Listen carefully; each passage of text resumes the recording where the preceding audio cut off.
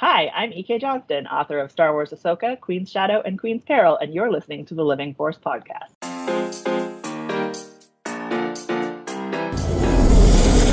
Welcome to the Living Force podcast. Will not condone a course of action that will lead us to war. A Utini Podcast Network production. Thank you, Ambassador. But my place is with my people. Episode 161, Queen's Hope Roundtable Part 1. We are brave, Your Highness. On this episode, new details about Utini at Star Wars Celebration. You Jedi are far too reckless. And the Utini crew talks about Star Wars Queen's Hope by E.K. Johnston. Now you listen. And now, here are your hosts. Dr. Corey Helton, Eric Eilerson, Dr. Charles Henkel, Wes Jenkins, and guest host Emma Park. Hello, everyone! Welcome to the Living Force UT Network podcast that is tonight all about the awesome, the royal, the phenomenal Padme Amidala. I am one of your hosts, Eric A., and joining me tonight to talk about all things Queen's Hope is the full cast of characters plus a little bonus. First of all, we have my other favorite handmaiden, Corey. Hey, dude! Unmute yourself, Corey. I want to hear you. I didn't think it was muted. Look at that. That was a quite the stretch of an introduction there. I am have a bit of a surprise here. My wife just walked into the room right before we started the show, literally as Wes was punching it, basically, and handed me an envelope from Reed Pop, who is the host of Star Wars Celebration, and I'm going to get the sticker off of it. I just got my media badge. Look at that. Look at that. Hey. It looks really clean. You can see it. It's pretty clean. Bespin. Oh, my goodness. Right. So there's That's been really a lot of complaints about the artwork online and everything, and I got to say the artwork itself is actually a little cleaner than everybody kind of made it out to be, I will say. Not a huge fan of everyone, a.k.a. the... Corey in every Slack channel this week. What? No, just the one Slack channel. That's true. It's only one. But that is beautiful. I like that a lot. Congrats to you, man. I'm very excited to see it. These badges are going to be amazing. Unfortunately, none of them will be going to our good friend, Charles A. Hey, buddy. How you doing? Hey, can I be Charlie? Because I feel like Charlie! That sounds a little better. I'm good, and I'm good right now because I'm watching my Miami Heat beat the Philadelphia 76ers. Now, I know all the 76ers fans out there saying, but Charlie or Charles, they don't have Joel Embiid. He has an orbital fracture. I don't care. Heat in 5. That's all I have to say. Thank you. I like it a lot, and as they are a team from Philadelphia, I agree. Sorry to, 10% of our audience? 3%? I don't know. But not watching the Heat is our other lovely, radiant, dare I say indispensable co-host, Wesley. Oh, that was an easy one for you. Yeah, it was. What's up, everybody? I actually finished another Star Wars book this week. Actually, like 30 minutes ago, I finished, what was it, Fatal Alliance? Wow. Oh, yeah. Is that what it is? Wow, that was you told that last week? You told us. Yeah, you told us you were going to do that one. I started it last Tuesday, and I hammered through it. So how are you blowing through these so fast? Are you listening to your audiobook, man? Audiobook, yeah. My commute sucks so much that I listen to it. So for all you people who have long commutes, audiobooks are the key. But I am hopefully going to finish number 4 next week, and none of them have anything to do with each other. That's book awesome. 4, book 3 doesn't matter. You can just switch them up. You can do 2, 3, 1, 4, whatever you want to do. But they're great. They're great books. Very. This last one was more legendy than it was any of the other 3, and I really appreciated that. I love that, man. If you were on Legends Look Back doing their race to the finish competition right now, you'd be like right behind Emily, but slaying pretty hard.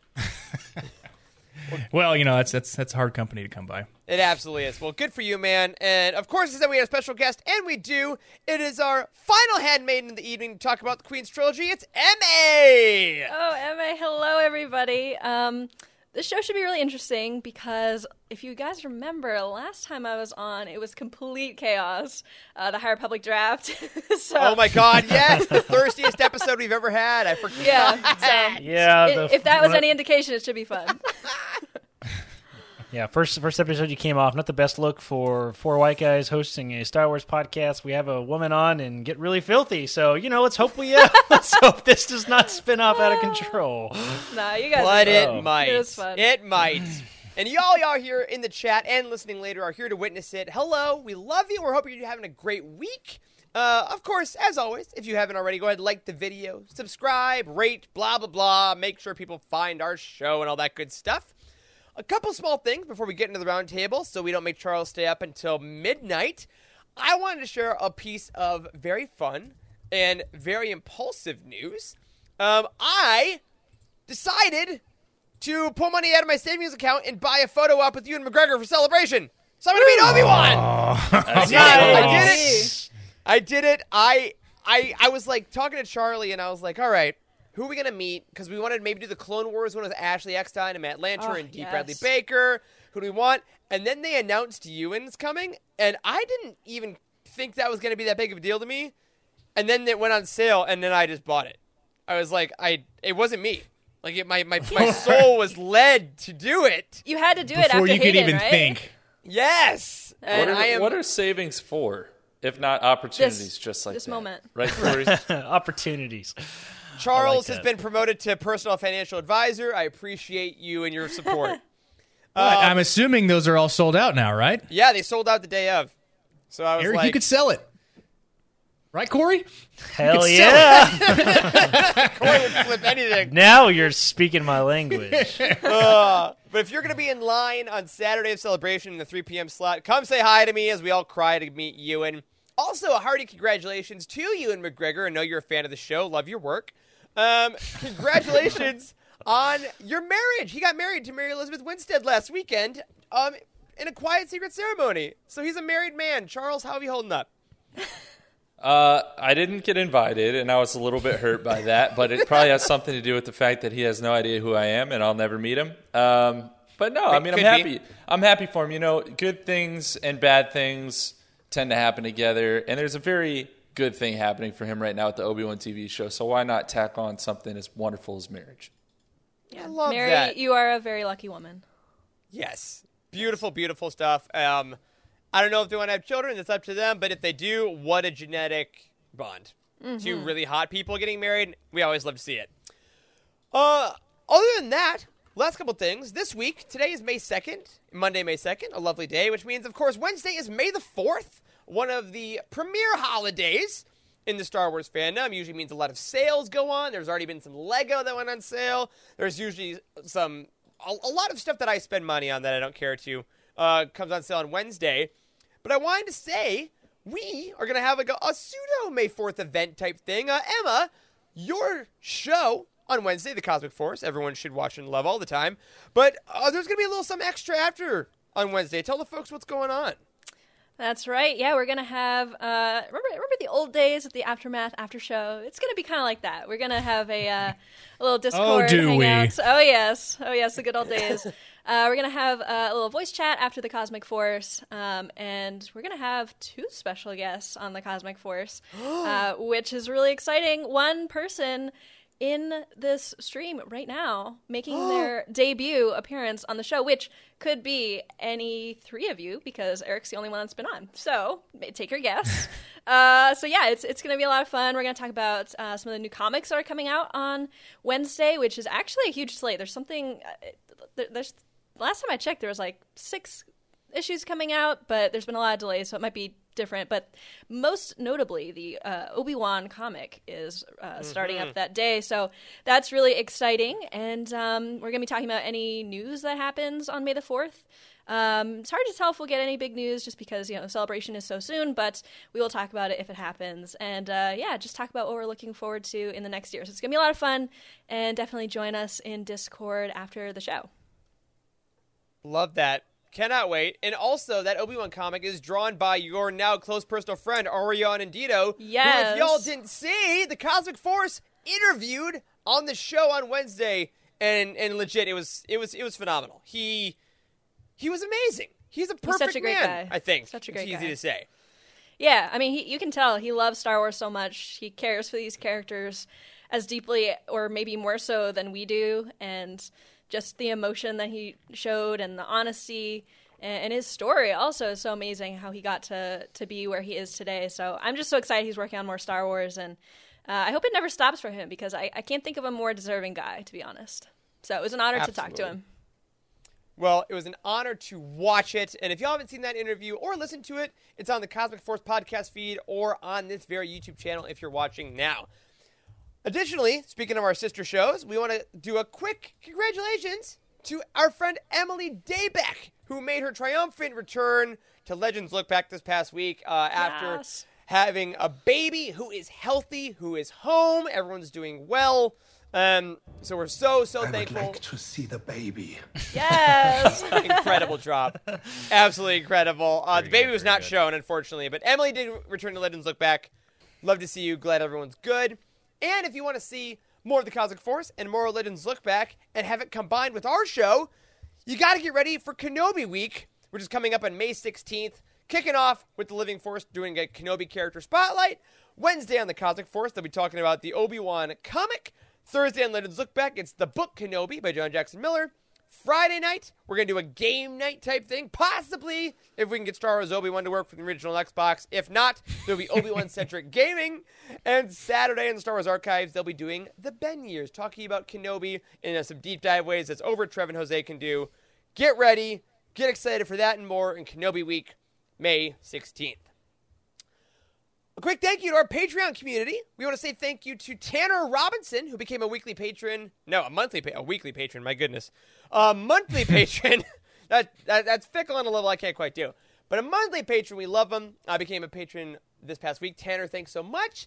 We hope that everyone is enjoying all the extra content you've gotten, all the commentaries, all the extra shows we got. And, of course, if you want to join that, you can go to utini.com/Patreon or patreon.com/utini. Jump on there before celebration. Help us make sure that we have everything we need to make those events really fun, including our party, including our panel, including our pins and stickers, all that good stuff. Which, you know what? Let's talk about in the Star Wars Weekly Roundup. Y'all, we got a panel time. Corey, tell the folks officially when they can come see us talk about Star Wars in Anaheim. In Anaheim, California, biggest thing that's ever happened to me personally in my entire life. This is so insane. We are hosting a panel at Star Wars Celebration on the fan stage on Saturday, May 28th at 10:30 a.m. It will be one of the first panels of the day. On Saturday, which is crazy. I don't know if this is during one of the main It's during panels. Mandalorian. Overlaps. It's Yep. during Mandalorian at 11.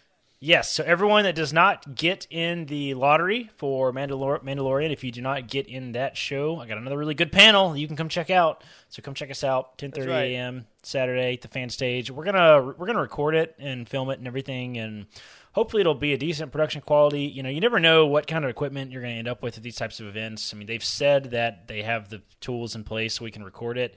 We'll see. We'll see if that works. We are going to try to record it, though, and capture some decent quality audio and that sort of thing. So hopefully we'll have something to share for the folks at home so you can watch the panel. Probably not live because the internet is awful inside of all conventions, but we'll probably be able to upload it later. So don't worry if you're not going to Celebration. We will have something for you. Absolutely. And if you go to our panel, I will probably be way too addicted and to be on Twitter during the time. So if they announce anything in Mandalorian, I'll just tell you what happens. Additionally, if you're at Celebration, we have swag for you. We have been designing, and by we, I mean not myself. I mean, Corey made a lot of this stuff. We are going to have stuff for you to get for free. We are going to have these beautiful lapel pins that we're showing on here right now. Yo, these are some of my favorite things that we've ever put out. I am a sucker for pins. Look at these. I know. We've wanted to do this for years, and we're finally in a financial place in which we could do this. And, guys, we bought 1,000 of these. So we spent a pretty penny on pins, and this is way bigger of a box than I thought it was going to be. Yeah, you can find us, obviously, at our booth. We'll have those. We'll have these stickers, these cutout stickers you can get. Yep. You can come by our booth. Sign up for mailing list, sign up for stuff, chat with us. Also, if you see us on the show floor throughout the weekend, I'm sure we'll all be kind of like putting a bunch in our bag at the start of each day. Yeah, for Come sure. say Great hi. idea. Say hi, grab a photo, grab a sticker, grab a pin. Like we have so many, guys. It's outrageous. We don't want to take them home. We may have gone a bit overboard. We have 1,000. We have 1,000 pins. I think 10,000 stickers, and I think 12,000 bookmarks. I mean, it's pretty outrageous. I don't want to say that I told Corey we should get 12,000, but I kind of did, and that might have been my fault. Listen, these are numbers that it's very hard to visualize quantities in, and it is. I will say like 3,000 like doesn't really seem like that many like when you're looking at the numbers and like the list, because it goes from like 0 all the way up to like 50,000. You can buy huge numbers and stuff. But when I got the boxes for the bookmarks, I was like, oh dear. I may have girl bossed too hard. We have girl bossed way too hard. It was 3 enormous boxes. Like I spent, I think, $250 in shipping everything to Freddie last week. Oh my god! But it's going there. It was two $60, two 50-pound boxes plus one more box that's got our banner. I'm telling you guys, we're going all out at Utini this year. We could not do this without our Patreon community. Holy smokes, they've really gotten us here in the past year, and we've been putting away money for years to make it to Celebration, and we have, in the words of. Oh, man, what's his name from Jurassic Park? We have spared no expense. Well, I'll tell you what we do, though. We want to pass that expense on to you in love, in experience. So come to the panel, come to the booth, grab the stuff, grab it for free. And if you're done with Utini stuff, you can go to a bunch of other panels because they did announce on StarWars.com this week, a little early, and then officially, all the panels that are coming to Celebration each day on the big stages. There are so many incredible panels that are announced, including the Attack of the Clones anniversary, of course, the music of Attack of the Clones. Ian McDermott has a panel, and if you are a fan of this show, as I hope you are, there are some literature panels like The High Republic for Light and Life, which is on Thursday at 3 p.m. at the Galaxy stage. There's the Lucasfilm Publishing Behind the Page on Friday at 12:30 p.m. on the Twin Suns stage. And there's so many great things that you might have to lottery, some you might be able to walk into, but the true abundance of panels is just so wild, not even including all the podcasts and everything like that. Guys, Emma, fellow handmaidens, I want to ask, are there any specific panels, we'll do a whole show about this later on, that you're really, really either hoping to see or just excited that exists that you can't wait to find out about? Just scrolling through here, there is a behind the audiobook. We're always harping on how great the audiobooks are and the audio dramas are. They show you how they make them, how they put the background sounds in and how they put the music in and all the themes. So that'd be really interesting to see. That's on Friday at 6:30 p.m. So if you're winding your day down, that's on the Twin Sun stage at 6:30 to 7:30. I love that. Else?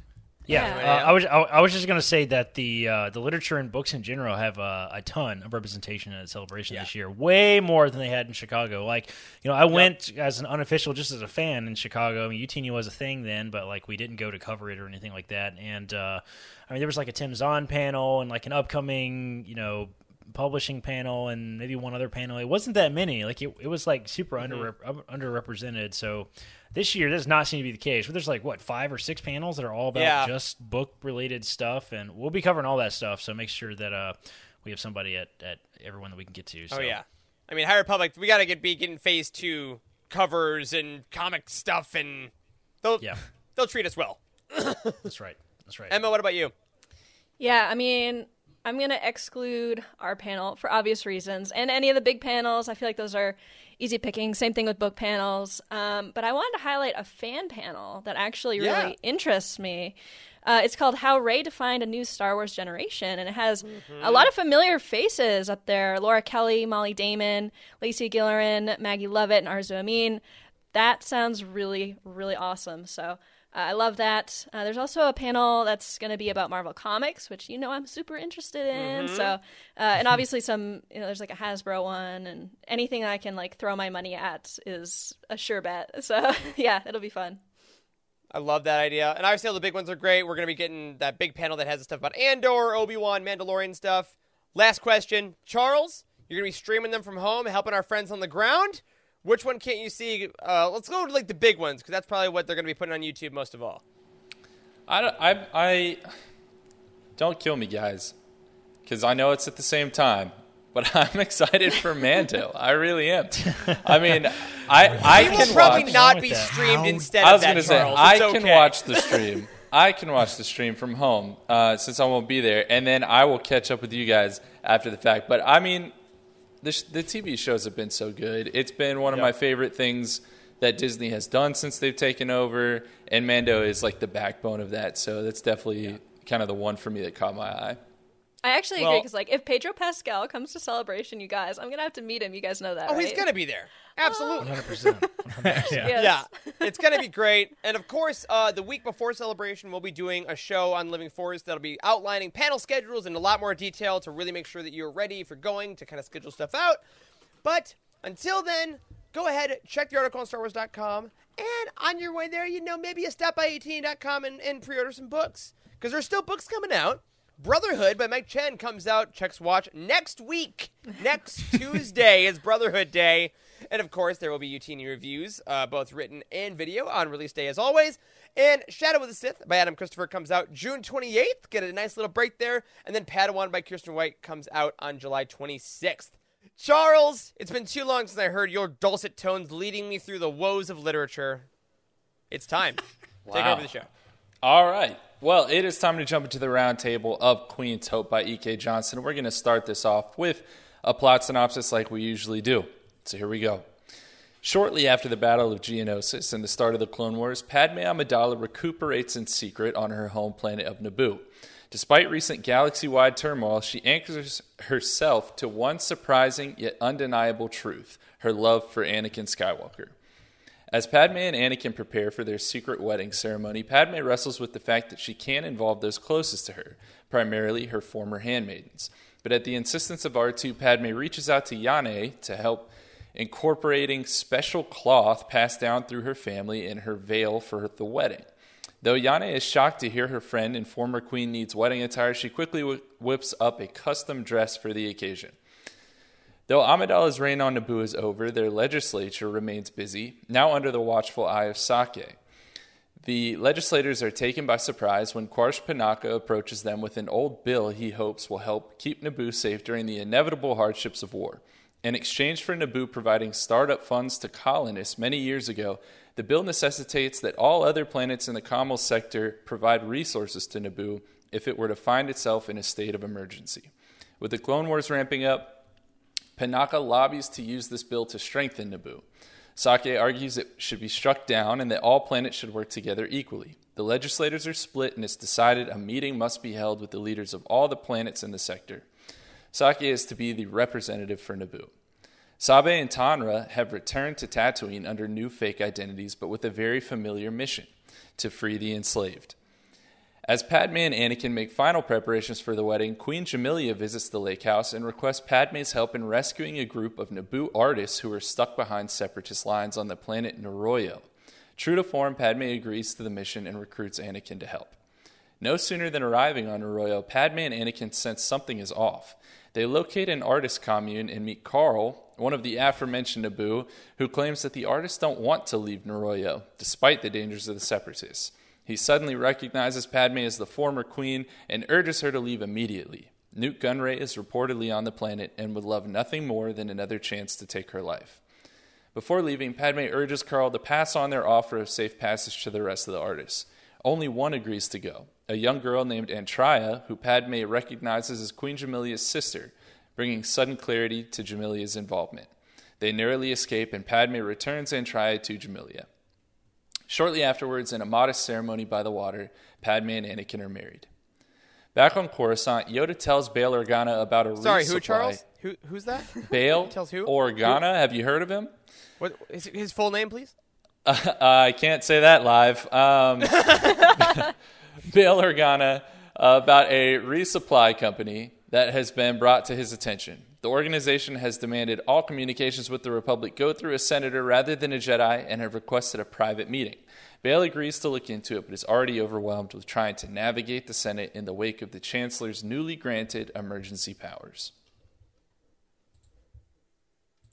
All right. Sabe and Tanra manage to assimilate to Tatooine society and actually begin to enjoy their lives there.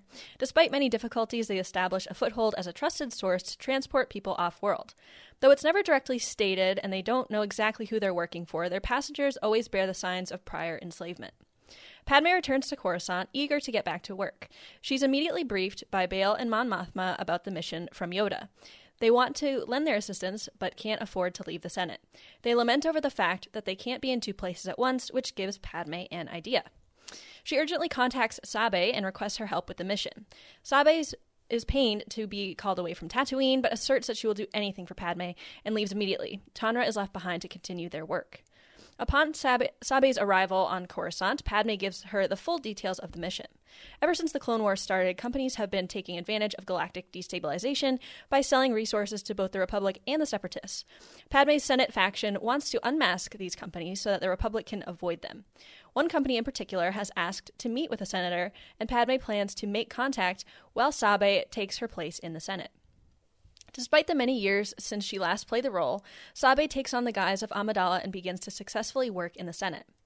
Meanwhile, Padme and Captain Typho disguise themselves as bodyguards and report for an assignment aboard a Wookiee ship called the Namrelu that works for the company in question. They are to escort the ship to Hebeker Minor, where they will deliver supplies to a Republic squad in need. Padme quickly befriends the crew, including the Wookiee captain, a protocol droid nicknamed Iffy, and the Mriss mechanic Ida. On Tatooine, Tanra continues transporting slaves to freedom. During an arranged pickup in the desert, he is approached by a shadowy figure who claims to work for a group called the White Suns. After some questioning, Tanra is given a chip deactivator used to shut down the control chips implanted in the slaves and is asked to make improvements on it. He quickly reaches out to Rabe for assistance. On Carlinus, Sasha is informed by Governor Kelma about the changes on her planet since the war started. Their tea export has increased exponentially and their workforce has grown considerably. Kelma suspects the majority of the workforce are freed slaves. Sasha goes out to the fields to interview the workers about their experiences and is able to piece together a pattern to the planets the slaves came from. All are in the Outer Rim, and all are places the war has touched. Sasha alerts both Padme and Sabe. On Coruscant, Sabe attends a party thrown by Bail Organa. She has a conversation with Palpatine, who seems to suspect something is amiss. She then returns home, but hears someone sneaking into the apartment. None other than Anakin Skywalker appears in her bedroom. He immediately recognizes Padme as missing and demands answers. Sabe explains, but in the process comes to the realization that Anakin is Padme's lover. She's devastated that Padme would keep such a secret from her. Padme and Typho arrive at Hebeker Minor and take a shuttle to deliver the supplies to a group of clones. However, Padme then learns that the local magistrate's family has been kidnapped by the Separatists. She recruits Typho and some of the clones, boards her shuttle, and contacts the Separatists, claiming to be a non-aligned party offering supplies that the Republic didn't buy. They are given permission to land in a Separatist camp, where they immediately leap into action and save the magistrate's family. After their successful mission, Padme returns to the Namrelu, where Iffy asks her to follow him to meet someone. He leads her to a secret room on the ship, where a hologram of an Nemoidian named Oj Nadib is waiting. Padme is suspicious of him until he explains that he was behind the relief mission Hebeker Minor, as well as many others. He and a group of Nemoidians who had no part in the occupation of Naboo had been running supply lines separate from the treachery of the Trade Federation. They needed to secretly contact a senator because their goal is to replace Lot Dodd as their representative in the Senate. Padme realizes that, despite her prejudices towards Nemoidians, the plan could bring significant positive change to the galaxy. Sabe attends a meeting with the Jedi at the temple. She is pulled aside by Anakin, who offers an apology for their first meeting, but based on his comments, Sabe realizes that he and Padme are not just lovers, but husband and wife. She is once again deeply hurt. Palpatine, who is also at the meeting, does not fail to notice. On Carlinus, Sasha successfully alters the bill and unites the leaders of the Kamal sector. She is contacted by Padme, and they piece together their two sides of the story. They realize that Oj Nadib was responsible for sending freed slaves to Carlinus and buying their tea in an effort to get in Padme's good graces, all the while hoping she would be the senator who was sent to contact him. Padme decides she will approach her faction about the Nemoidians' cause. Padme rushes back to Coruscant to meet with Bail and Mon Mothma. She is surprised to find Palpatine is also there. After he pieced together that Sabe was a body double, he wanted to hear about Padme's mission as well. Padme reveals what she discovered regarding the Trade Federation. Bail and Mon Mothma are excited by the opportunity and plan to pursue it. Palpatine, on the other hand, is infuriated, but hides it well, and retreats to his office to plot his next steps. Sabe confronts Padme about her secret marriage, and they have their first truly open, honest conversation in years. Though they are able to reconcile their differences, Sabe declares that this was the last time she will play the role of a handmaiden. Padme is saddened, but understands, and the pair spend one last night of friendship together, just as they did when they were young girls. Sabe returns to Tatooine, where Tanra is excited to show her the chip deactivator that Rabe successfully improved. It is now fully functional and freeing more slaves than ever before. The two plan to contact the White Suns and continue their work. Back on Coruscant, With the war ramping up and the future unsure, Anakin and Padme share a quiet moment together. Not as senator and Jedi, but as husband and wife. In the face of so much uncertainty, they find hope in the fact that they will face whatever comes together. All right, so there you have it, the plot of Queen's Hope. And now we're going to do something a little bit different than we've done in the past. If you have watched one of these roundtables before, you know that next we would give a rating of the book and give some opening thoughts. But instead, Corey, tell us why we're going to switch it up a little bit tonight. Yes, I am happy to. So if you've been playing around on the Utini site lately, you may have noticed that the way we have scored and rated and essentially talk about the quality of books has pretty much totally changed. We're going to have a full episode on The Living Force at some point about this, probably a little after Celebration, to kind of talk through that process. But just know that it was an enormous process in which we changed the way we review books and kind of reevaluated how reviewing books fits into the Utini mission. The short version is we've essentially decided to do away with scored ratings entirely at Utini. We don't think it serves our purpose well. We don't think it drives people to read books. It doesn't drive people to find the joy and the positivity in reading Star Wars books. So that's what we're changing up again. As such, we kind of decided that we should stop doing so on the Living Force as well. So that's what we're going to do going forward. We're going to talk less about what the scores of books are and take the focus away from what did I think about this book, and we're going to talk more about what did I get out of this experience? So, Charles, I think you have some questions for us. Why don't we dive right into those? Yeah, absolutely. So as we're shifting that focus, the way I want to open this roundtable is with just a few questions, and you can pick and choose and just give your overall kind of general thoughts on this book. So first of all, what did you get out of this reading experience? What new value did this book bring to your overall picture of the Star Wars Expanded Universe? And what got you really excited about this book? Eric, let's start with you.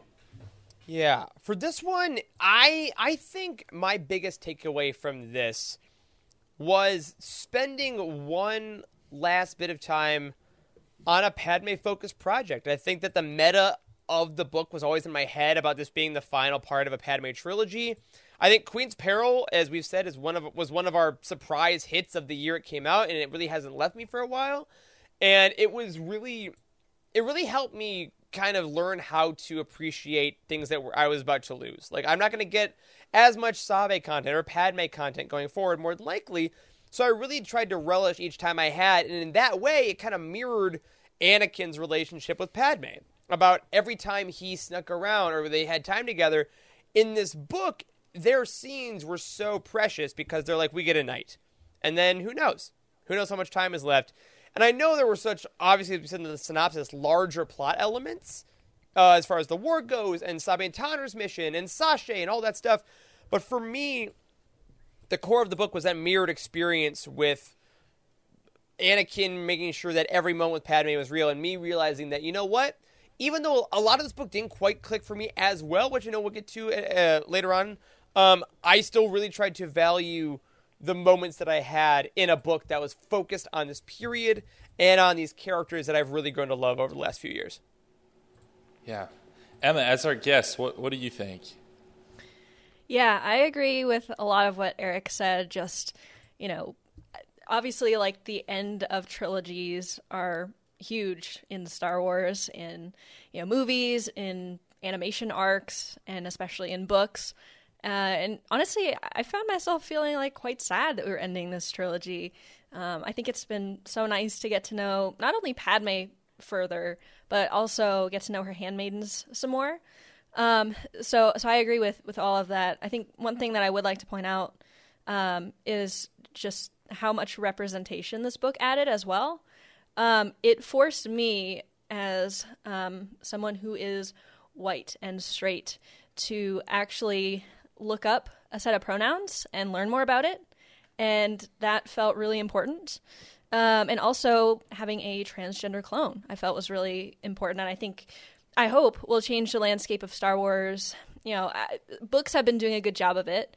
I hope it changes the landscape of Star Wars visual media as well. I think E.K. Johnston really brings that to the table, is representation. And I just hope that we get to see more projects from her because she does do a good job of incorporating all sorts of different minorities and viewpoints and things like that. So I think that's definitely one of the things I'm going to miss is just learning new things about, different types of people and different types of genders and sexualities that I would have literally never known about if I hadn't read it in a book and Googled it. So that's something I really appreciate about the book outside of the Star Wars stuff.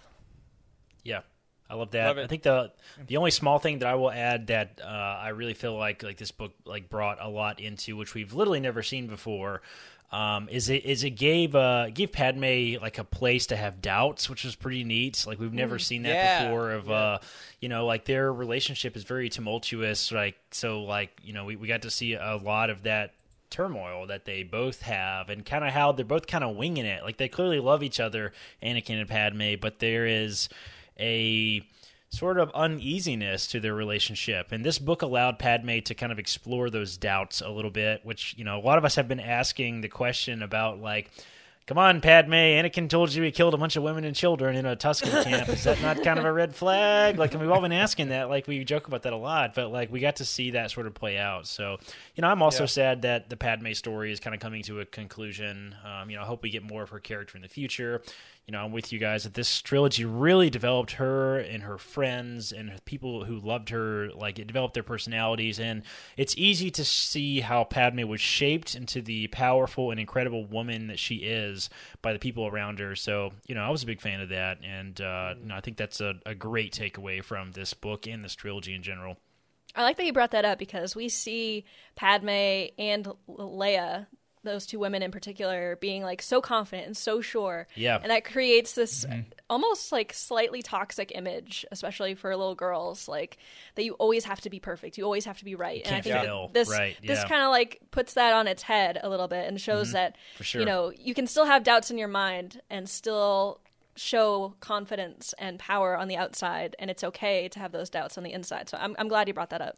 Yeah, and then and I love that also. I didn't even think about that. What you two are saying, like Padme, we realized in this had Sabe and Robbie and all them too, and like you're saying, Emma with Leia, we're learning that Leia had Holdo. From a it's okay that all these heroes that we thought just had it figured out. Like we know Han had Chewie, but Han was a mess anyway.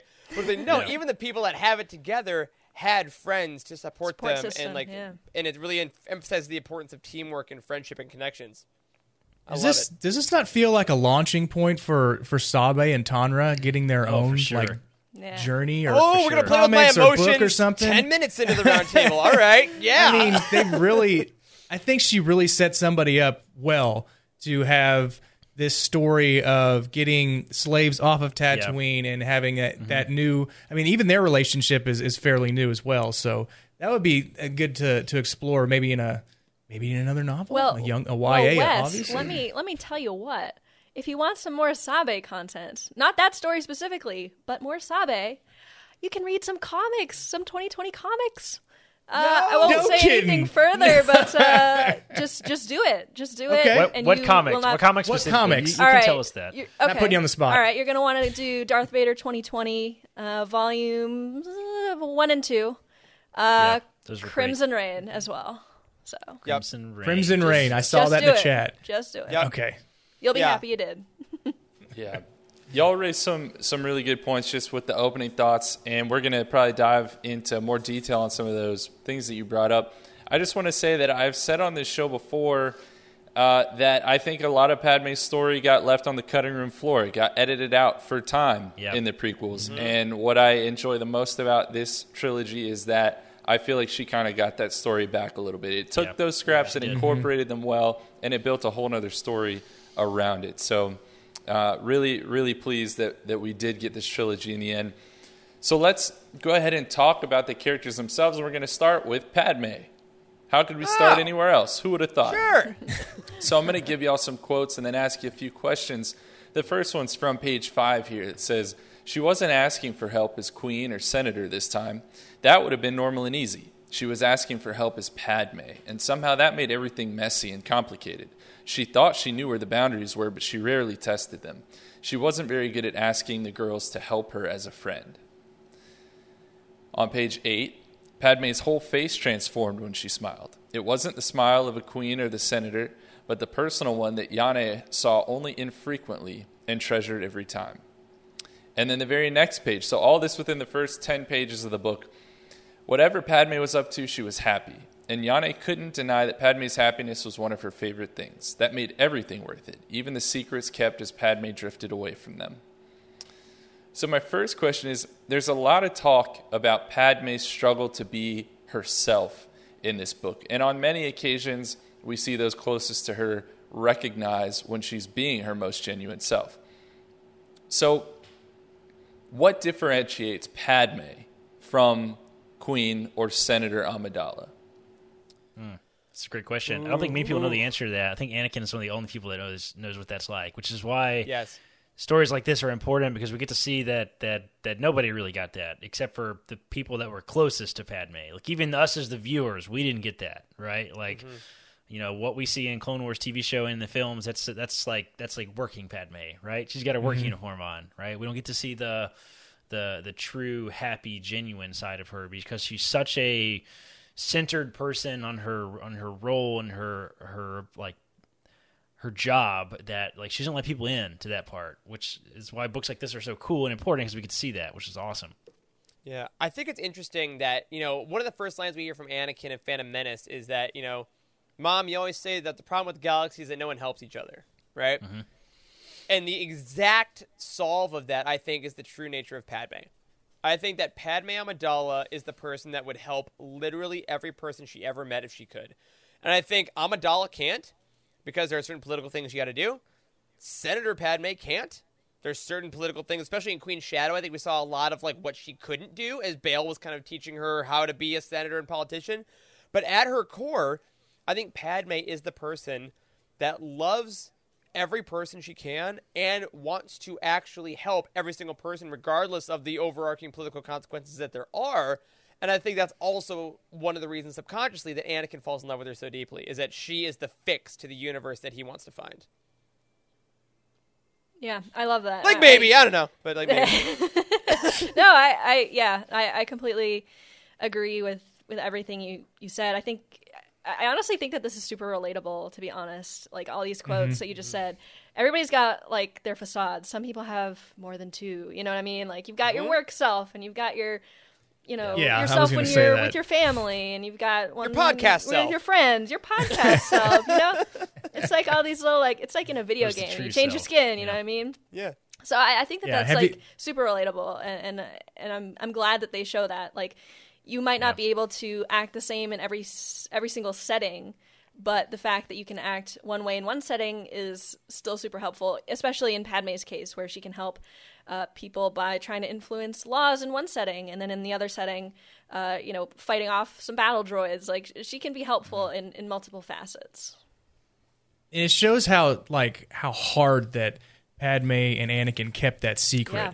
Because, like, Sabe didn't even know, and she had to find out for herself. And that was one of her, like, best friends in the world. So, I mean, trying to keep that a secret is probably one of the hardest things. And it probably showed a little, like in her facial expressions. You could see, like, the smile that Yane had seen. But, I mean, keeping that away from Sabe the entire time, I would be pretty hurt, too. Yeah.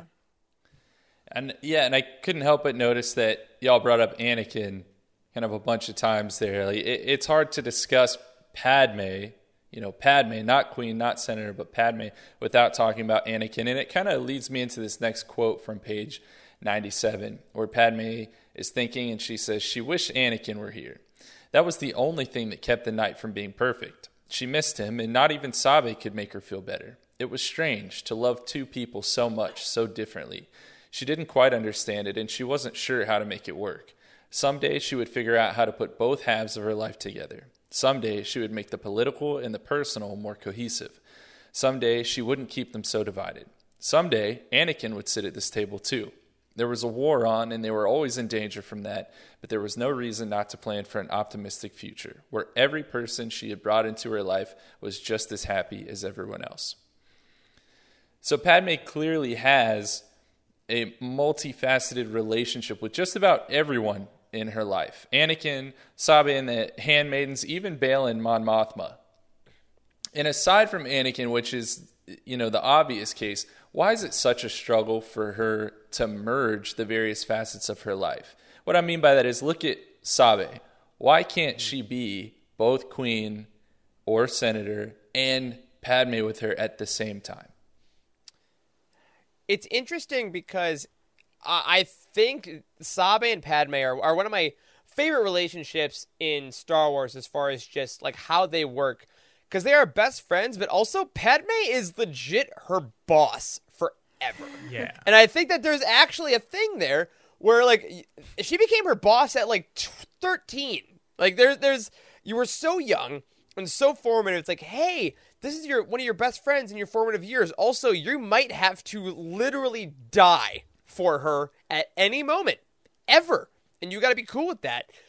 And if one of you is going to die for the other one and has basically signed a contract to do that for your entire existence, that does form a boundary, you know? And I think that Padme, because of her young reign and then her immediate descent into politics, her entire formative period was used to create boundaries to keep her safe, but also, like, you know, she got hurt by that. Like, them going to the concert in Queen's Peril was so fun, but it was also tricky because she couldn't just be Padme with them still. She still has to be like, well, you all have to die before me.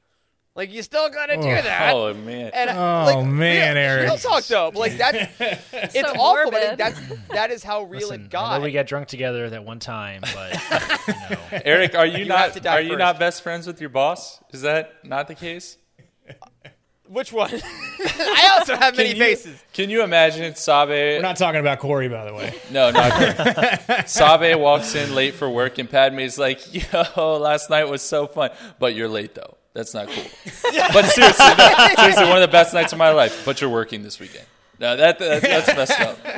Yeah, and I think that's the thing where Anakin is the even thing, because like their lives literally don't intersect, so it has to be an even separation of power, and all Padme's life is ordering power along, which has to suck.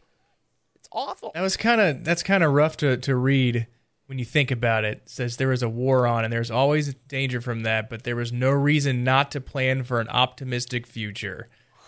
Like, we're going to be together, and we're going to be sitting out and looking at the twin suns someday. No, that's not what's going to happen. No, That's Man. awful. Dude. That's an awful thing to put in that book. My God. No, I mean, like, this is so interesting because it's kind of like how all of us personally, like everybody in the world, right? Like you need a healthy work-life balance. It's like that. Like, if your work interferes with your personal life too much, you start to get overwhelmed and stressed and like anxious and all that. And I think that's honestly why Padme can't separate them, because she will get way too freaked out if, I mean, because she doesn't, like, most of us only have like two different lives, right? Like our work life and our personal life. She's got like 3 or 4, and trying to keep all of those straight has got to be just so stressful. But at the same time, I think in her mind, she's weighing like, is it going to be more stressful for me to keep them separate, or is it going to be less stressful for me to keep them apart? And I think in this case, it's less stressful for her to keep them apart, because it will cause like way too much controversy if she puts them all together, and then you start to, you know, get bleeding of the roles together. Like the queen role blends into her senator role, blends into her wife role, blends into her friend role, and then suddenly you can't figure out which is which anymore. And I think in some ways that's worse for Padme. That just reminds me of the plot from Mrs. Doubtfire when Robin Williams walks in as Mrs. Doubtfire and sits down at the table at his boss, and he's like, why in the hell are you dressed like a woman? Like he just bled the two parts together. Wes, ultimately made me think of Padme, but yeah, it kind of reminds me. Wes, I was bracing myself for you to do a Mrs. Doubtfire impression so hoping for it. hard, and I was ready for it. Yes!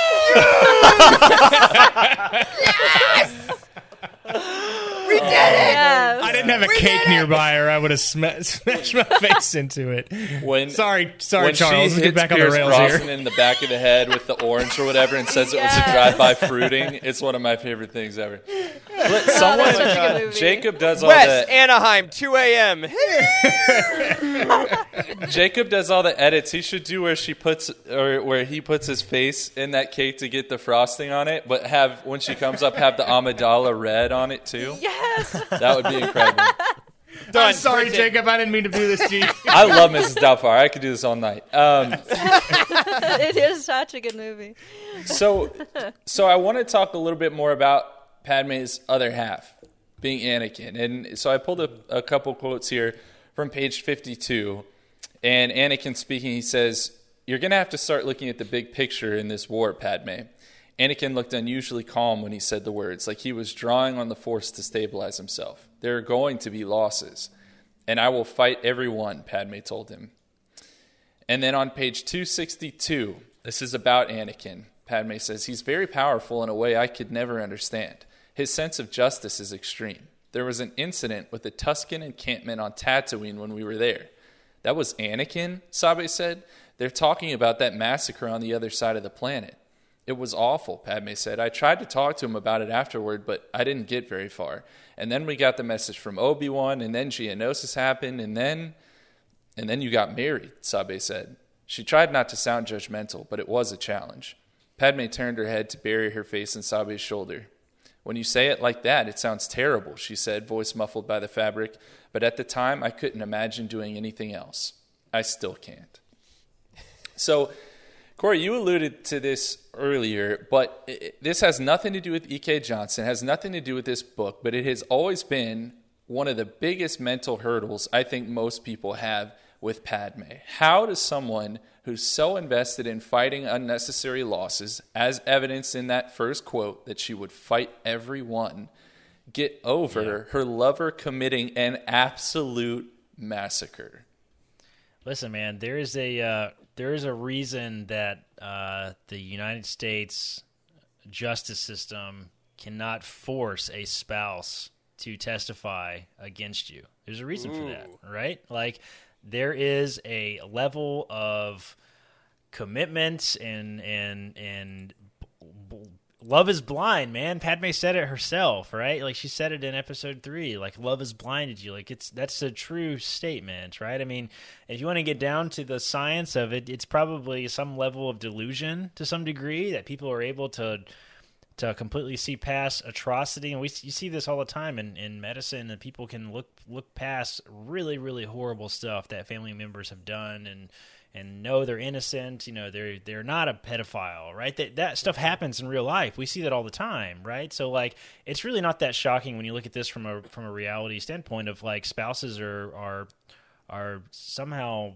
psychologically wired, I guess, to some degree, to be able to look past these types of things. Maybe it's an evolutionary trait. I don't know. I mean, we're kind of stretching this at this point, but I mean, it's crazy. It's crazy. Seriously. I mean, like, yeah. I can buy into this was a really great commentary on, it's subtle here, but this is a really great commentary on Padme's, it's more than just love. Her commitment, companionship, her, it's her soulmate. Like, they really are. It really is. Mm-hmm. They're the love story that broke and then reformed the galaxy. Mm-hmm. And I think she saw the good in him that Luke saw at the very end, right? She knew that was always there, right? And she knew that fire was there. Damn. And yeah.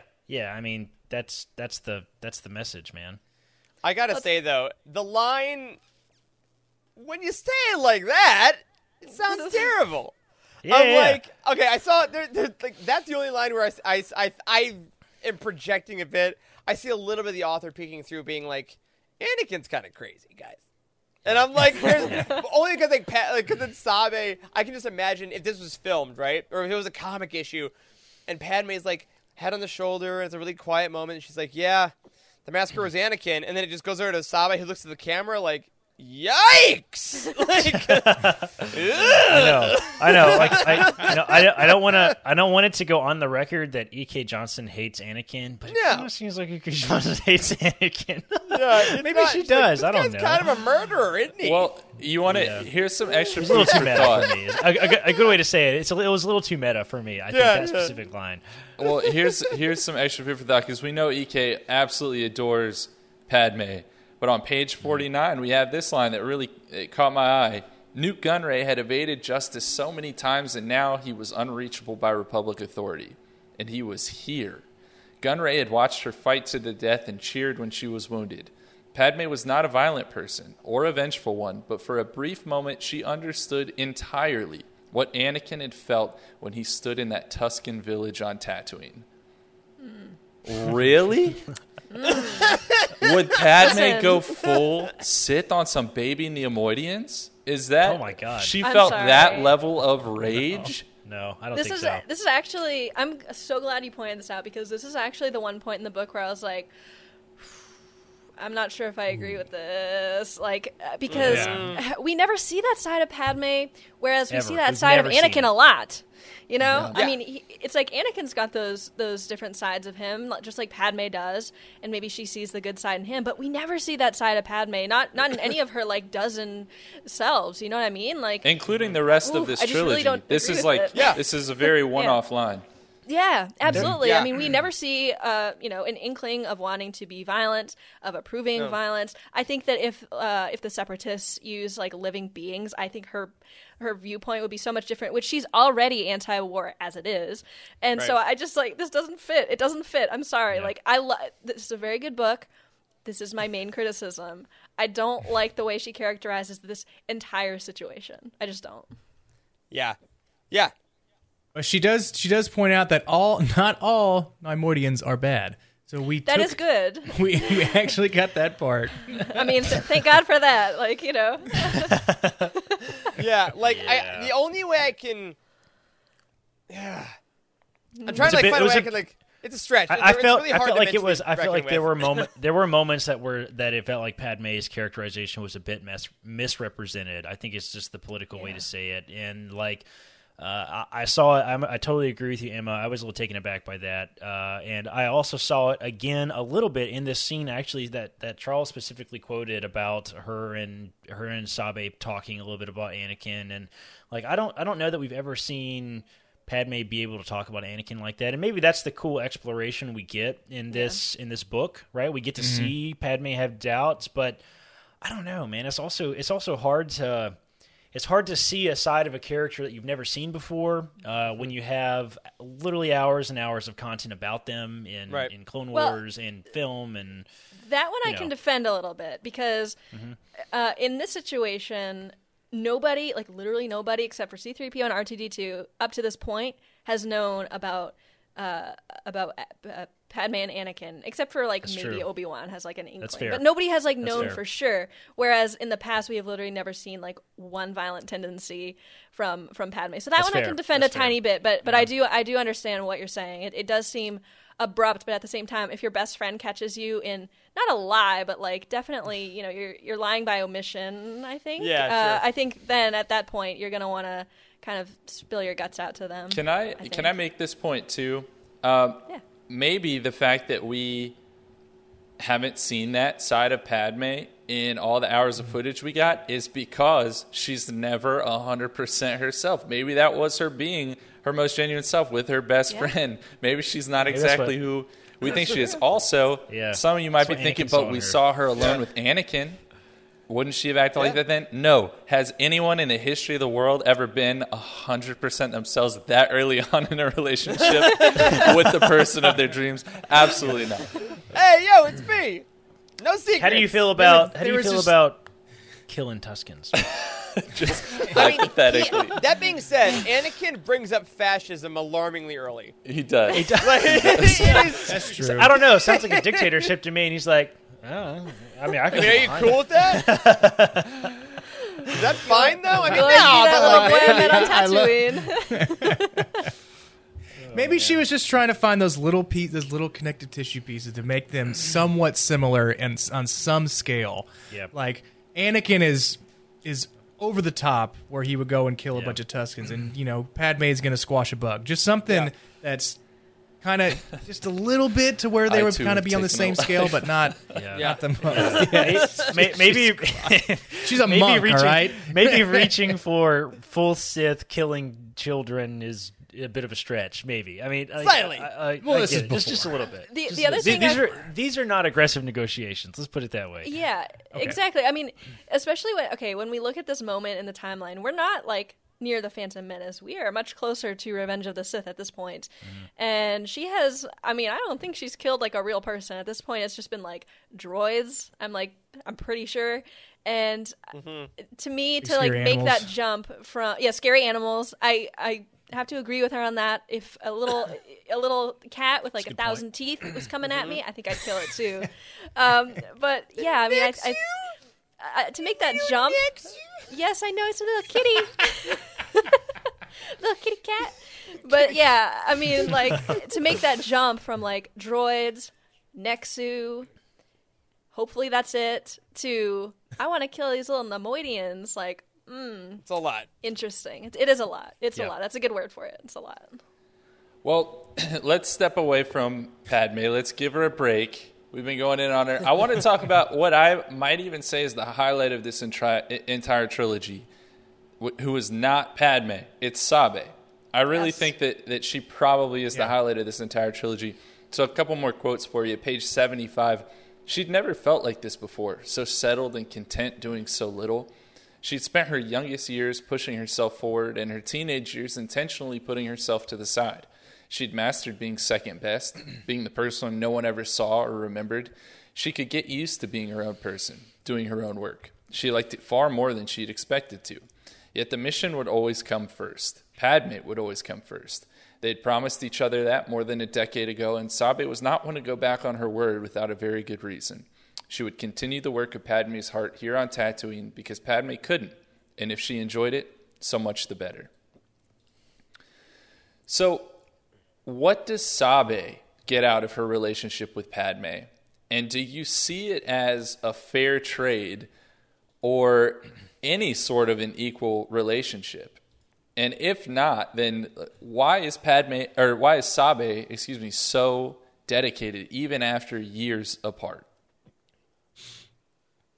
That's not at all an easy question. I kind of see it. I kind of see it as like being a part of the military. So you sign up for it, you're part of it. That is for 4 years, 8 years, whatever your length of term is. So she did that, but you're also still tied to that for like the rest of your life. If you have served in the military, I know countless friends, my parents, grandpa, everybody. I mean, they are tied to it for the rest of their life. And it kind of feels that's what Sabe is doing. That is kind of her duty, and she will always feel that it's her duty. Well, so I actually have a real world comparison of that specifically, Wes, because I've talked to you guys in Slack a little bit about. I just listened to the HBO podcast for Band of Brothers recently. If you guys know how big of a fan I am of Band of Brothers, and there's a podcast that HBO produced for like the anniversary. And when they put it on HBO Max, so you can watch it there. You've heard me talk about it before. Go watch it on HBO Max.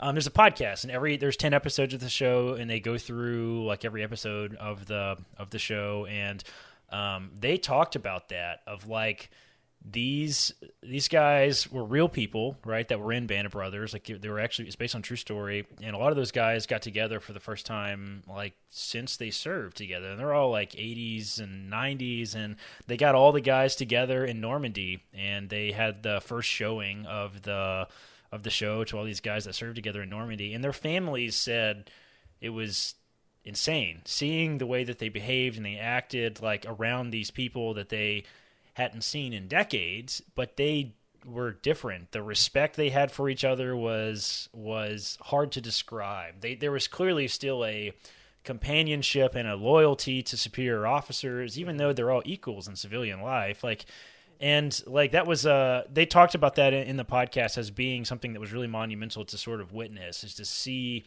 the camaraderie between these people, like even after all this time. But there is still a level of respect in the line you can't cross, and a sense of unequalness between officers that outranked each other, and that was all still there even 50 years later, which is nuts. Like that was there that long. And I think that's what we get a little bit here, right? Padme outranks Sabe. Sabe serves a purpose, right? There is a purpose that she has to serve, and yes, they're super close, and yes, Padme got closer to Sabe than arguably anybody else except for Anakin in her entire life, but there is still a line there in the sand that, Padme sort of demonstrated, I think, by not telling Sabe about Anakin, right? So I think that's part of why that hurts so bad to Sabe, like at least how it was portrayed in this book, is that even after everything they've been together, there is still a sense of privacy, and there is still a sense of, I can't tell you this thing because this secret's even bigger than you. Yeah. And I think that really hurt Sabe. Like there were multiple scenes in this book where it knocked Sabe off of her feet in a way that we've never seen any of the handmaidens get knocked off of. And I thought that was a really profound couple of scenes there that we got. Yeah. She almost blew her cover. Sabe did. I mean, that was holy crap. We're gonna talk about. I have a quote from that next, but I'm glad you brought that up. I think the hardest thing about Sabe here, too, is that Padme, throughout the book, really kind of puts forward the idea that she wants Sabe as a friend. Like, she's like, I want my friend. I want to tell you things. But at the same time, she still absolutely orders Sabe to act as Shadow in this book. Like, she does say, hey, I need you to do this thing for me because I need to go on a mission. And Sabe's like, cool, yep, that's what I got to do. Like, which is not a friend thing. It's not asking a favor. It is kind of pulling the old card one last time, sure. But you can't have both. You can't have it both ways. I think that's the heartbreaking thing about that final scene is they both realize that, because Sabe's like, I think Sabe's always wanted to be Padme's equal. Padme has always wanted Sabe to be her equal as well. But at the end, she's like, literally, please never ask me to do anything because I can't say no to you, and we have missed our opportunity to be equal best friends. Yeah. I feel stabbed in the back. I cannot say no to you. Please do not ask me. And I think that moment is, I mean, it obviously broke Padme to hear. I think it broke Sabe just as much to say, which to your initial question, Charles, like, why, does Sabe still, is an equal relationship? And what keeps her so dedicated all the years later? That part, like Wes and Corey are saying about the military, that dedication never leaves. The friendship part wilted a bit, but the duty was never able to be let go, and I think that's what hurt the friendship so much in the end. Yeah, I agree with everything you guys have said. I think if I had to summarize all of that, is that Sabe has an extremely strong sense of duty, and she kind of ranks everything based on what she feels she owes the most duty to.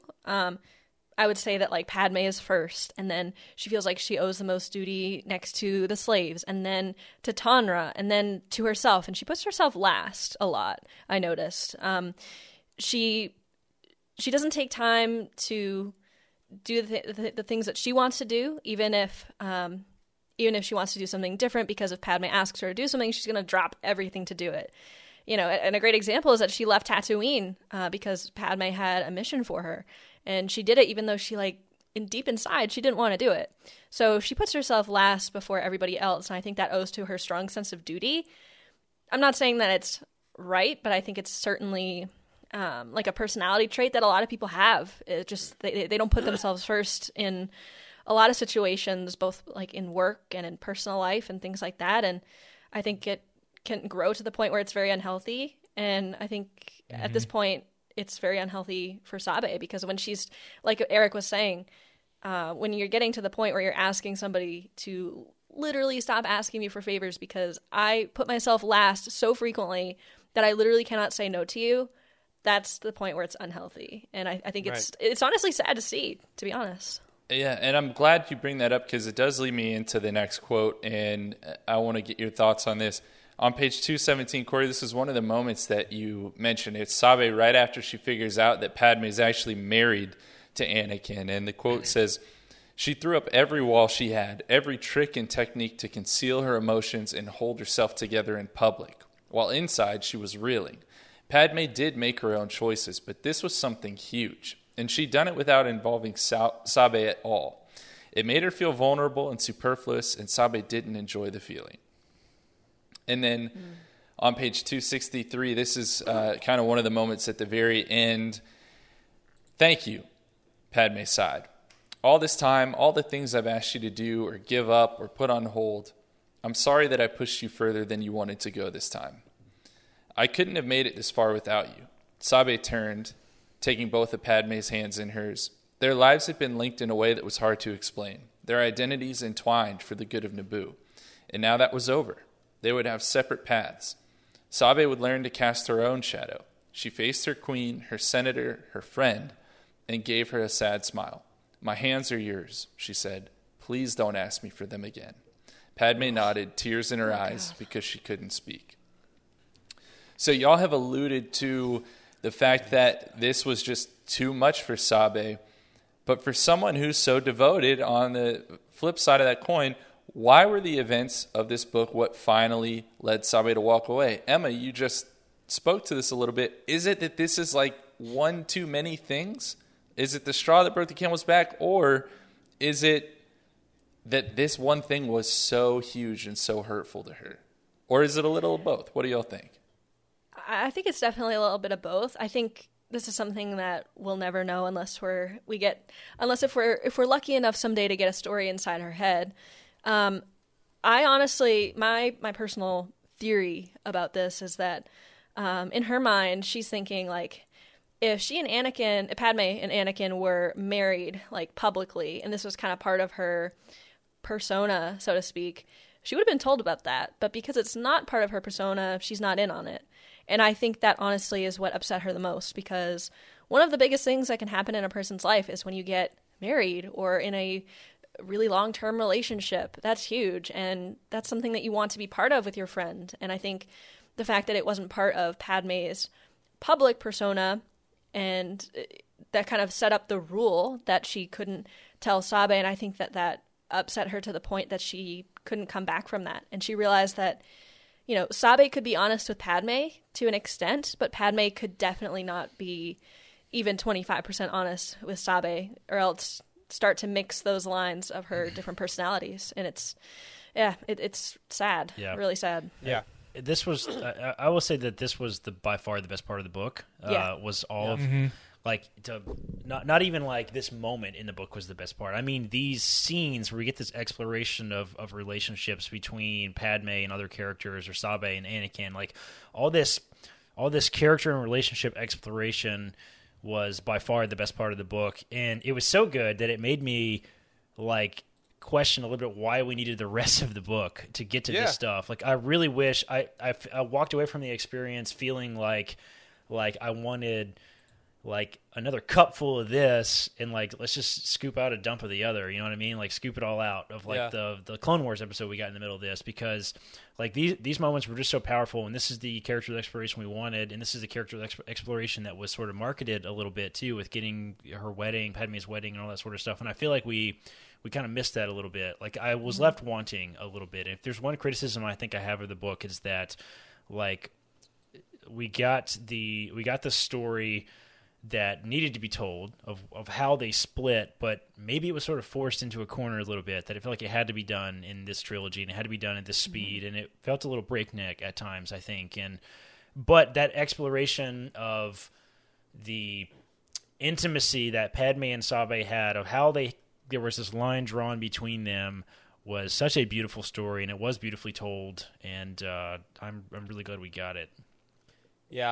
Yeah, I completely agree. When we look back at this trilogy in a couple of years, right, like, that's always the interesting thing about books, especially in Star Wars, because we get so much content, and this is evident by Charles burning the midnight oil every time you write one of these Roundtable prompts, is that in a couple of years, what am I actually going to remember about it? Because I'm taking in so much, and this is absolutely going to be the trilogy of Padme's evolution with Sabe and the Handmaidens. Like, I'm not really probably going to remember the Nemoidian stuff. I'm probably not going to remember a bunch of like the Clone Wars even though I love the Clone Wars era. Like, I love Clone Wars action. That's like my favorite thing. Yeah, for sure. But this particular book, that last scene, the scene with Anakin and Sabe when he goes in to the bedroom and the conversations, it's the sitting down and having conversations that I think is what Johnston kind of excels at in her writing. And you're right, like this book, the other stuff I'm like, okay, that's fine, we can kind of get along with it, because I really think we haven't seen a book that deals with this specific kind of relationships quite like this does. And I think seeing someone say, I thought I had a best friend that I trusted everything about, I would still die for you, but I still need to make the conscious decision to leave. When we as an audience know that means she's going to miss her death. Like, that's the one point where a prequel, I think, works really well. Yeah, agreed. Totally. Well, I want to leave you with one more quote before we finish talking about Sabe, and it was page 269. And Sabe is talking about Padme and says, "I always knew she wouldn't pick me," she said into his chest, and she's with Tanra. He stroked her hair. "I just thought that she would pick more, like a planet or a species." And I have to ask, why do you think Sabe views Padme's decision as picking something else over her? I mean, it seems, at least at the beginning of the quote, feels hurt that Padme picked Anakin over her. Yeah. Where is that coming from? I don't know, and I also personally found this a bit of a stretch for me, because we have other books that have essentially highlighted that Anakin is like freaking Captain America for the Jedi Order, right? Literally everybody knows who he is. I mean, even freaking Thrawn knew who he was. Like, and he is in the outer whatever region. So, like, I don't know. Like, I feel like Mithron on like Ding from the Dong. outside, That's what I said. Yeah. Mithron Naruto. What am I saying? Thrawn Alliances. Good parts of it. Padme literally did pick a planet or a species. That's what Anakin is and represents for the Jedi Order, right? So, like, I mean, I don't know. I felt that was a bit of a How do you not pick the chosen one? I know. He's chosen. You choose him. Exactly. I don't know. It's just I don't know. Maybe that's why Sabe made her decision. She knew that, she could not pick the chosen one. So, But I feel like at the same time, though, I feel like the point that we're trying to get, the author is trying to put in our head here is that it's not jealousy, right? Mm-hmm. Like, right. No. I don't think we're supposed to understand that it's jealousy. I think we're supposed to understand that it's a deeper thing than that. It's not jealousy, but it felt like jealousy the way it was worded. Yeah, right? I think for me, I think it's weirdly. This might be diminutive or oversimplistic, but I think there is an element of like, Tanra, I was going to die for her every day from the moment I was 13 to the moment I am now. Every single day I knew I could die and cease existing for Padme, and she didn't tell me she got married. Like, she didn't tell me the most wonderful, loving day of her life with the person that she loves. She didn't tell me. And I think that there's a moment of like, one, she didn't, because if I was that friend, I'd be like, one, did she not trust me not to give away her secret when all I've done my entire life is hold her secrets? Two, did she not trust that I would I get along with them? Like, honestly, we as fans knowing Sabe now, if she would have told Sabe, literally nothing bad would have happened. I will say, as someone who, legitimately, if she would have told a soul, I think it would have been okay. And I think Sabe is like, oh my God, how does she not trust me enough after 10 plus years of wanting to die for her to not share this with me? But she definitely trusts him enough that he knows everything about me. I also kind of wanted to know, this would have been a very interesting exploration if this occurred in this book. It didn't, but if it did occur, because she kind of told other handmaidens indirectly. That's right. Yes. Yeah. She told Yane for sure. You think Sabe and Yane? She freaking knew. You think Sabe and Yane talk like years later, and Sabe told Yane, and Yane was just like, "What? No way." Or Yane is like, "Man, I can't believe I had to make that veil." The what? Hey, the veil of secrecy. I went to Vail, Colorado. That's the veil, the secret veil. You know what I'm talking? There was a veil of secrecy. Yeah. It's our code word for her little special cloak. It's like the invisible thing in Harry Potter. Yeah. That. Exactly. Yeah. But Erica, I like what you said about if Sabe or if Padme had talked to Sabe, that everything would have been fine. Because I totally agree with that. Because in a way, you know how like you have those like one friend or maybe a few friends that are you kind of like talk about everything with, right? And they're kind of like your therapist. Yeah. This is why we need therapy in Star Wars, because I mean, if Padme had a therapist, Squadron, shout out, what's up? Exactly. If Padme had ITO, then maybe he would have said, "Not sure if this is like the best thing for you. I don't know if it's like super healthy. Maybe we should like reconsider this." But yeah, I totally agree. And honestly, I think back to Charles's question, I think Sabe realized that you can't have Padme without Anakin now. When it used to be you can't have Padme without Sabe. So she feels like there was some sort of replacement. Yeah. Emma. Yeah. I like it. She was the queen's shadow, but now like there's you can't be a shadow for two things. But now it's that Darth Vader shadow that was on the cover of the Phantom Menace. That's the shadow. Exactly. God, it's the bad out to shadow the best poster now. ever. Yeah. Yeah. Yeah, I think. Sorry, Charles. The last thing I was going to say is I think the conclusion of the relationship and the story between Sabe and Padme that we see in this book was a beautiful conclusion to a very complex relationship that was by far the highlight of this book. And if I had to choose any one thing that is this is the great thing that I got from this book, it was a conclusion to the Handmaiden's story. Yes. This was the closing of the book. It was a hard close. It was a slam the damn book close. You know what I mean? But we did get the conclusion of this very complex relationship that we got to see these characters, and that was by far the greatest thing that E.K. Johnston could have given us with this Padme trilogy, was this exploration of all these Handmaiden characters. I think is what we were supposed to get, and the fact that she was able to get something in there about how they could come to terms with the fact that it's Anakin was complex and done pretty damn well, I gotta say. Yep. Love it. And one last thing, too. I know, Charles, you're trying to get to another question here, but E.K. Johnston and Greg Pak worked together a little bit on this story. And I can tell, as somebody that's read the Darth Vader comics, you can tell that Sabe's growth, it doesn't just stop here when she stops interacting with Padme. It continues on and on and on. And you can tell that Padme has affected her life even after her death. And I think if you at all enjoyed these books, especially the Sabe parts, you will absolutely 100% love the Darth Vader run. And they have both said that they have worked together, and it is very apparent. And no spoilers at all because of embargo and such things that list tomorrow. Mike Chen and E.K. Johnston definitely chatted when he was writing Brotherhood. Yep. Period. That's all I can say. But that's cool. Well, let's talk about Anakin here quickly, because he was an important part of this book. He didn't have that much time, but he was still important. And a few quotes for you on page 216. Whatever else you could say about Anakin Skywalker, he might just be the most genuine man in the whole galaxy. On page 64, we have, at first, he barely heard the words the Efficient said, binding them together for legal and spiritual purposes. The Jedi had no marriage words, of course, but the Naboo did, and as Anakin's attention widened from Padme's presence to the speaker beside them, he listened and inscribed the words on his heart. Misa, Mary, Yusa. Naboo marriage words. I'm sorry. Oh, my word. Oh, that's the celebration tattoo right there. All right. Wow. Risa being married? Padme? All right, continue. On page We're running long, I'm 33, sorry.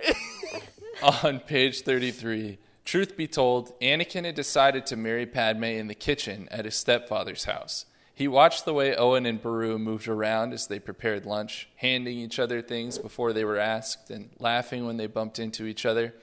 It was a connection that had nothing to do with the Force, and Anakin wanted it.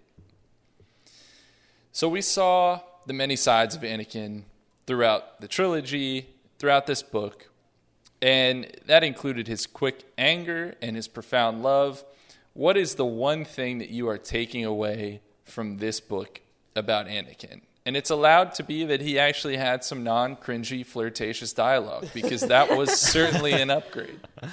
Before we answer this, can we just say that this is what happens when we let women also write Star Wars, is you get some good writing too? Yes. Yes. Absolutely. Romance is great. Yes. Can I ask you a question? When you read this book, I know that some of us listen to audio. When you read it, do you hear Hayden or Matt Lanter in your head? Because I hear Matt Lanter. Yes. I hear Hayden, actually. I hear Hayden. I hear Matt Lanter, but I hear Natalie Portman. It's same. Okay, same. It's weird. Anyway, okay. Same brain cell. Yeah. It's interesting because I feel like, anyway, I don't think that necessarily Padme is Natalie Portman. Let's be yes, clear. Padme is Natalie Portman. And she's also Thor. Yes. That's right. I don't make Anyone the rules. has anything else to say, shut the hell up. Yeah, that's the end of the Darth Vader Greg Pak comic. Is Padme actually bursts out of her own tomb with Mjolnir and then goes to the Marvel Universe. It's really weird. That is correct. Overall, though, one thing that I really liked about it's let me get everybody back on track. Thank you, here. Wes. One thing I really liked about after the wedding, or maybe during, they didn't have gifts to give each other. Mm-hmm. I mean, Padme did, but Anakin did not, and the only possession that he had in the world was 3PO, and he just gives 3PO to to Padme. Yeah. And then, in turn, Padme gives R2 to Anakin. Hey, You're you like, want to trade? how about that? Yeah. All right. Well, okay, Hey, Wes, guys, I like that. That's Yeah. weird. Isn't that Senator and Jedi trade droids? Yep, must be normal. Anyway. It's interesting you brought that up, though, Wes, because I took that part as not as Anakin not having any possessions, because you're right, he only had 3PO, but I took that as him as a Jedi not knowing what marriage traditions are. That's how I took that, but For sure. But now I totally get that now. Yeah. Yeah. And I gotta say, and Charles, to your point too about what do we learn about Anakin, right? I have found so much love for Anakin Skywalker recently myself. In every medium in which he shows up, I think Anakin just gets better and better and better. And I think seeing him as a lover, as a passionate person, like seeing him through Padme's eyes in this book, because I think that's really what we get, is really nice, because we see the man she fell in love with. And I think having that being written in a Padme book is no, we know why Anakin loved Padme. We get to see that in the saga. We get to see that in a lot of books. We see it in comics. We understand. We talked about it earlier this episode. But seeing why Padme fell in love with Anakin, we see how he is angry at Sabe for not being Padme in the room, but then he immediately calms down and tries to be good and is essentially a good boyfriend, sleeps on the couch, fine. We see him talking to Padme in their little stolen moments. He is this charismatic, good guy that has made these horrible mistakes in the past, but really is trying his best to be a good husband and fight for the life that he wants. And I think seeing him just as a kind of romantic lover, as you will, is a shade that I'm really glad we got in this particular book. That's kind of what I took from it. We had a funny conversation after we finished this book that this has opened up the door for a true hardcore romance novel. Yes, in Star Wars. Like straight up, I joke that I think they need to just let Nicholas Sparks write a Star Wars novel, but not tell him that he's writing a Star Wars novel. Just tell him it's a normal novel, and then just change all the language so it's Star Wars. Yes, just give him a loose plot. It has to be on a farm.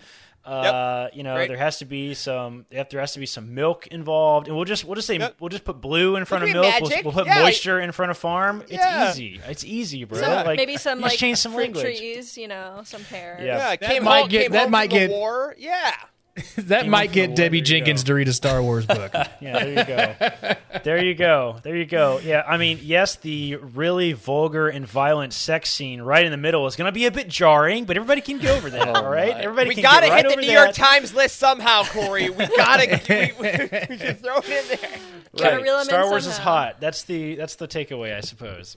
And we got there. It only took us an hour and a half, but we got to the hot sex sorry, part dude. of the Emma episode. Here we go, This isn't everybody. because of you. No. I mean, I realize that since I'm on an episode, we've got to get thirsty somewhere. So if it has to be here, it has to be here. To end us on a more wholesome note for our family listeners, Please do. I do just want to say that I really enjoyed the passage about Anakin knowing he wanted to marry Padme when he was watching Owen and Beru. I actually thought that was one of the strongest passages in the entire book. And it really made me... True. It probably is. And it made me reflect on the fact that whether we want to or not, it's time has shown that people will exhibit similar characteristics in relationships that they saw in those types of relationships as they were growing up. Anakin didn't have that. He literally didn't have a father. It's a beautiful thought, He then was with the Jedi. There was no marriage except Kiadi Mundi. So literally, we don't talk about that. he was doing the most Anakin thing ever in his relationship with Padme. He was making it up as he went. And Owen and Beru, and I guess you could say what he knew of Klieg and Lars were, or Klieg and Lars, geez, Minetti, Klieg, Lars, and Shmi. And Shmi, Klieg and Lars too.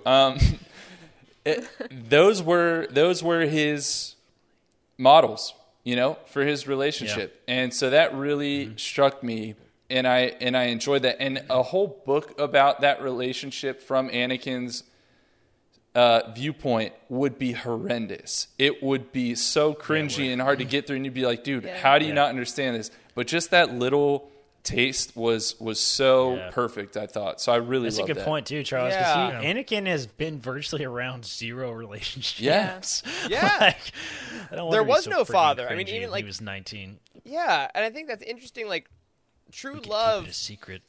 Yeah. Like, when you love someone and you're starting in the early time, it's only about you two, right? Like, there's that moment of, like, the immediate passion, like, I just want to be absorbed in this person, absorbed in you. But then there's that cliche about, you know you're in love because all the songs make sense. Right? Is that, like, and I think that's where Anakin gets in this book, and based on that. Dude, what was Anakin Charles, listening to, man? Just like My Chemical Romance. That's the only song in Star Wars. That's it. That's the only one. Play that same song again. That song made sense to him.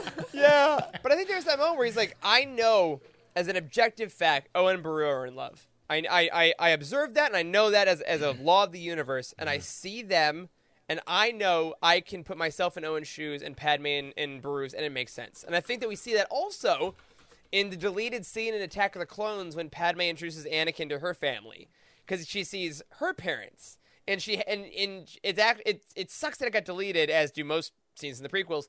But like Natalie Portman has this buoyancy when she talks about Anakin around her mom, and it's like you see them realize how much they love talking about this other person around folks that they know are in love, and it's like love begets love, and I think that. Despite the fact that this book is so much about war and trials and betrayals and hard things, these moments with Anakin and Padme specifically, love is so present in their lives and so present in what they do.